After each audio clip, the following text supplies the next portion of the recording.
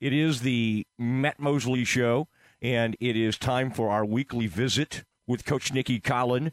And, Coach, it's been finals. You got this really cool showcase coming up, but I thought that was fun the other day. I've seen a lot of video and pictures of your time at the men's game against Villanova, and the one that really stood out to me that was kind of neat was you getting to spend some time, I assume that was before the game, with Dick Vitale, who's obviously been battling cancer. And Nicki, I would say I don't think you can ever overstate his impact on college basketball. What was that like to get to spend a little time with Mr. Vitale? Yeah, it was awesome. I told him this story. I know he's met a million people and players and coaches over the years, and certainly would never expect him to remember an 18-year-old freshman at Purdue. But I told him the story when I sat down next to him. His wife was with him as well. They've been married, I think he said 51 years, but he came to Purdue to call a big Monday game, which I don't even know if they do that anymore, but that used to be the game of the week on ESPN. And ironically, like growing up, I was a huge IU fan. Like I remember trying to sneak in to watch Bobby Knight's practice when they came in town.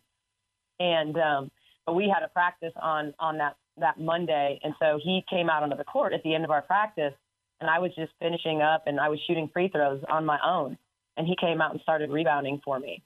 And, it's just a small thing, but something that I've remembered about him over the years. So I just kind of told him that story. And, I think there are people that have questioned, like, hey, is he the best analyst in the world as far as, like, what he thinks about a game or the X's and O's and all that? I think you could question all you want like that if you really want to. But the beauty of Dick Vitale is just his passion. Like, there's never been any question that he loves the sport, that he loves, he's truly passionate about it, and it comes across that way. So, you may be annoyed by it at times. I think there are people that love the way he is and people that are like, wow, he's like kind of loud and obnoxious. But the beauty of it is just, I think it's true to him. It's his passion. Like certainly, when you make it in that business, you maybe need to build a persona and that's always been his, but I think he's lived it. I think he shows how passionate he is about these 18 to 22-year-olds year in and year out. And as much as, broadcasters have crossed over from college to the pros, it's like he has just stayed true to kind of being that college men's basketball analyst. So it was really cool, personally and professionally, to touch him. I've been affected very closely. I lost my sister to cancer 7 years ago, a 3-month battle with cancer. And so, any way I can help, I know it's real. I know it affects everybody. And, in talking to him, I know he was having to deal with chemo and all that was bad, but I think he called 4 games that week. And so he was just saying, like, he's got some laryngitis, so he was almost more concerned about talking loudly than dealing with cancer.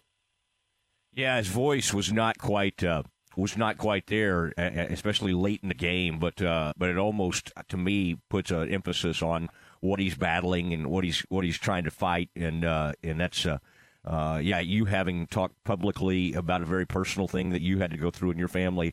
I just think you never know who that impacts, and everybody has to handle those things differently.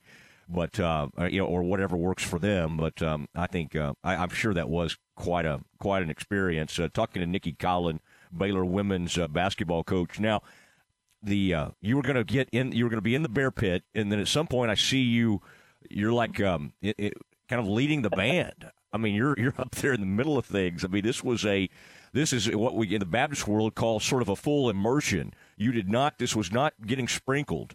You were baptized into the Baylor fandom. What was all that like? Yeah, it's all in, right? I mean, I think that when I first posted earlier in the week about being in the Bear Pit, and I asked for suggestions and really to drum up like this idea of not just a tweet that people like or retweet, but that they comment on, and so. One of the things that came up was, hey, Coach, would you like to, leave the word up cheer? And I'm like, all right, if you tell me what that is, like, I'm in. I have to tell you, it was super funny because I said, do I need to practice? Is it something? Oh, no, you just basically fake conduct the band. I mean, they certainly know their notes and all of that. And I said, okay. So as I'm walking with Amber with our marketing and fan engagement group over to the band, she's like, now don't be afraid to dance. And I'm like, wait, what? What? Like, I thought I was like fake conducting. Where's the dancing come in? Like, I know my strengths and weaknesses, and that would never fall in the strength category. And then you realize when you get up there, like, man, this isn't like a 30-second song. Like, this is the entire media. Like, all the times as a coach, you thought, man, that timeout went by really quickly. Can I tell you that as much fun as I was having, that might have been the longest timeout of my adult life, because as much as I'm super outgoing and like to have a good time and was having fun, I got to tell you, like, I ran out of dance moves and ideas, like, easily 45 seconds in. So from that point on, it was like, I think I probably sweat more during that stretch than I've done coaching any game. Yeah, I saw a little bit of a video, and I'll say this: you were not like Elaine and Seinfeld. There were no like sort of wild you appeared to have some rhythm, and so I wouldn't worry, because if you didn't, if you make any moves that were a little false, I think Melissa and your players, I don't think they would resist calling you out for that. Absolutely, yeah. They might. Now, you know what I would. Were you able to maybe say to some of the Bear Pit, like, I was sitting here looking at your schedule, that first conference game, the first home conference game, the Frogs come in on January 5th, and I'm trying to think when the students get back. I don't know if that's a good one or not. Now, the Longhorns come in January 9th, but I feel like it would be good to make sure those folks who had so much fun with you show up to support you at at some of those conference games. And sure. I mean, that's been one of my goals since I got here. It's to find a way to engage the students. I think it's pretty common if you look across at college women's basketball, even at schools that draw incredibly well. The student section is underrepresented, and it's kind of the idea that I feel like 18 to 22-year-olds do what they think is cool, and if going to the men's basketball game is cool, that's what they do, even if they're not true basketball fans. Because, I mean, look, I've gone through the student union. I talk to people. I always ask them, like, do you like women's basketball? And no one said no yet, so I've joked with them, like, hey, good answer. There's probably a bunch that, really aren't even sports fans necessarily, but a lot of times you do what your friends are doing, you do what's popular and cool. And so trying to make women's basketball cool, like the experience fun for them, and find ways to engage them, whether it's a $100 gift card at the end of the game for anyone who stays the full game, like just trying to be creative in that approach, because I feel like students they can drive energy. They're young. They don't care. Like, they know how to have a good time. And so, I think they can be leaders in terms of like engaging all of our fans in that setting. So hopefully, I'm going to keep finding ways. I'm going to keep pushing, but it was fun. It was a great experience. And I was so happy for Scott and the men's basketball staff. I mean, it was a dominating performance, and, to be so close to Jay Wright in their huddle, like I could feel his pain a little bit. I don't know. I was joking, and I felt bad and deleted my tweet, but I was thinking, those gorgeous Italian suits he used to wear, I mean, I think those were kind of intimidating. And now coaches have gotten a lot, and I think it was COVID. I don't exactly know why COVID caused NBA coaches and everybody to go more casual, but it's fine. I'm not against it. But it's just funny because I think Jay Wright should always be in a suit, one of those like beautiful blue suits, or a dark. Think of him that way, and especially because he's getting a little more silvery, on top. So it'll kind of stand out rather than that baby blue that he was wearing for the game. I can tell you why. Being in the W and understanding NBA and why people went more casual. A lot of it was people think it was because at first, like, they were limiting fans. It's like, well, people still see you on TV. So that wasn't it. You weren't allowed to use locker rooms. You weren't allowed to shower. And so many, it's kind of different especially on the pro side. Like, coaches are super engaged in pregame. Like, out there sweating with the guys, out there sweating with the girls. Like, and so if you don't have the ability to go shower, to put your suit on, it's like, ugh. Like, it's a little easier to, like, kind of say, all right, we're gonna. And I think so part of it was that, I think it started that way. Like, even when we were in the bubble, and we were all tested daily and all of that, we still, every player, every coach, you had to shower only in your hotel room, only in your apartment, that type of thing. So that's kind of why it started. And then I think it kind of just people went, wow, this is really nice. Like it's easier to travel and not travel with suits and dresses and heels and all of that. And, you just kind of always look at a little bit of how the sport has played out over time. It's like, why do baseball coaches wear uniforms? It's not like they're going to check in the game, And so, there's just this weird dynamic among sports that certain sports have been more casual. Basketball has always been dressed to the nines, and I don't, I'm sure there's a reason for all of those, but, can you imagine if a women's basketball coach was wearing a uniform on the side? And we don't think of it being weird when we see a baseball coach, with a uniform, like full on uniform on the side. I know. It's just like how we've been brought up. But it's funny, different coaches. Scott Drew and I are a little bit alike in that, especially his early days, we both kind of look like we're in our dad suits. Scott's now a little more custom. I don't know if he's got I don't know, but now he's got a little more casual look, which is fine. Now, Jacobs looks, he can pull that thing off because he just kind of has he's had all that time in Europe. Yeah, everything's fitted perfect. Yeah, he's super tailored. Like, even in the sports category, he's super tailored. He's very tailored. That's something I will never be. Talking to Nicki Collen, the Baylor women's basketball coach. All right, we do have to talk one little bit of actual basketball coming up. I'm kind of excited. Obviously, conference right after the Sugar Bowl, we'll all get back and conference gets going. That's going to be a lot of fun. But this Michigan-Baylor matchup, we talked a little bit about it last week. But I'm just kind of curious, as you get closer and y'all get back to practicing tomorrow, like how much are you like breaking down Michigan, and then how much are you as a coaching staff already sort of getting ready for conference? How do you kind of divide that, and what are you hoping to see? I know there's certain players on the team that are sort of evolving, and you've had to have a talk or two with Queen Egbo. What are you really hoping to gain out of this game against Michigan? Because that's a good team you're about to face on Sunday. Yeah, I think it's an opportunity. We should look at every game as an opportunity, but obviously this is more of a statement opportunity. We lost at Maryland on the road. This is as much as we were happy to come away with a win against Missouri. Missouri's not ranked, so this is an opportunity. This is a resume builder. This is and when you ask the question, like, how do we break down whether we're, I don't necessarily look at anything as we're preparing for conference. I think it's the idea of right now, what are we doing? It's a combination of cleaning up the things that we've done that we haven't been able to clean up because we've just gone from game to game to game. And so what do we have in?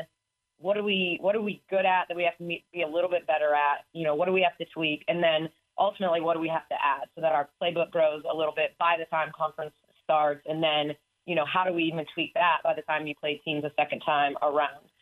When it comes to Michigan, because we've been off and away from game prep since Alcorn, we spent 3 days in a row, like not really doing anything Michigan driven, really focused on us. A lot of fundamental stuff, getting back to ball handling, passing, spread situations, driving, when to kick, when to drop, getting to our spots, things like that. So truly, dialing it back to the fundamentals that are going to happen in the course of a play, a freelance situation, all of those things, in a game. But as we get back tomorrow, we'll be a little bit more Michigan focused. What we've talked about Michigan so far is relative to, hey, this is a team that's really going to be aggressive against our ball screens. They play all man.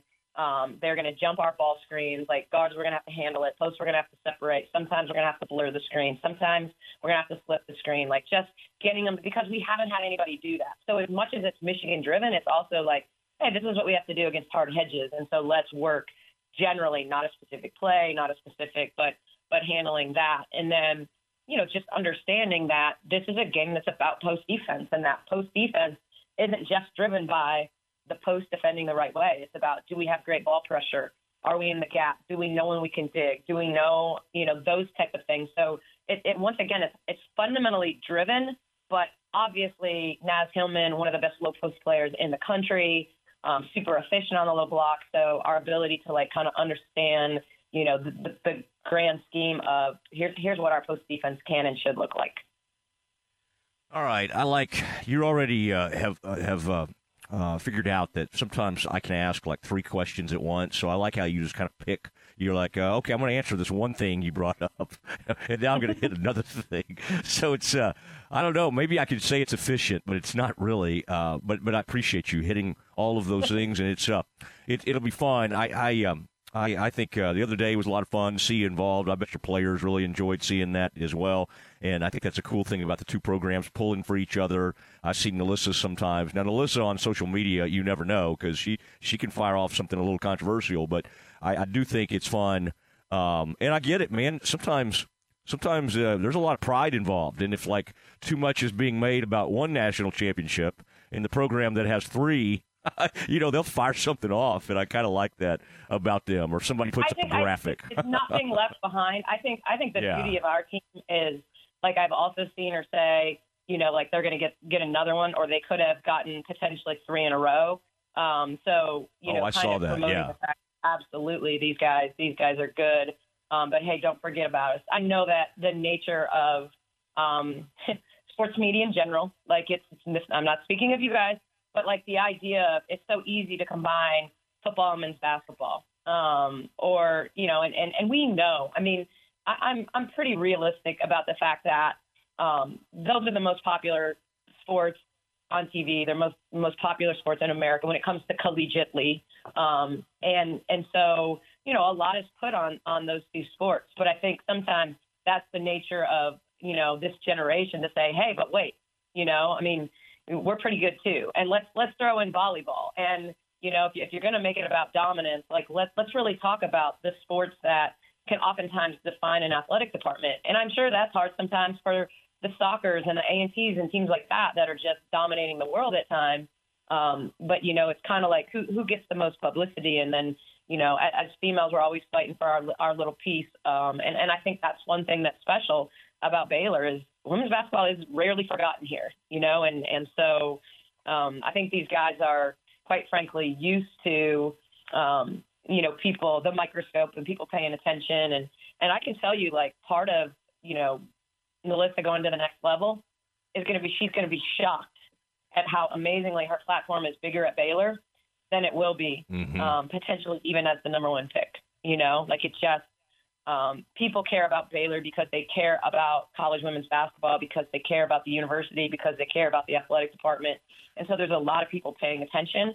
And then all of a sudden you're in a pro basketball niche on the women's side, your fan base changes. You don't have any alumni, you don't have the people still paying attention to what's going on at their school. And so, it's a big change. It's a huge change, I think, for women's basketball players going from college to the pros, because they have these amazing dreams for what it's going to be and look like. And then they're like, whoa, like, this doesn't it, we suddenly don't have Nike Elite gear, just have Nike gear, Yeah.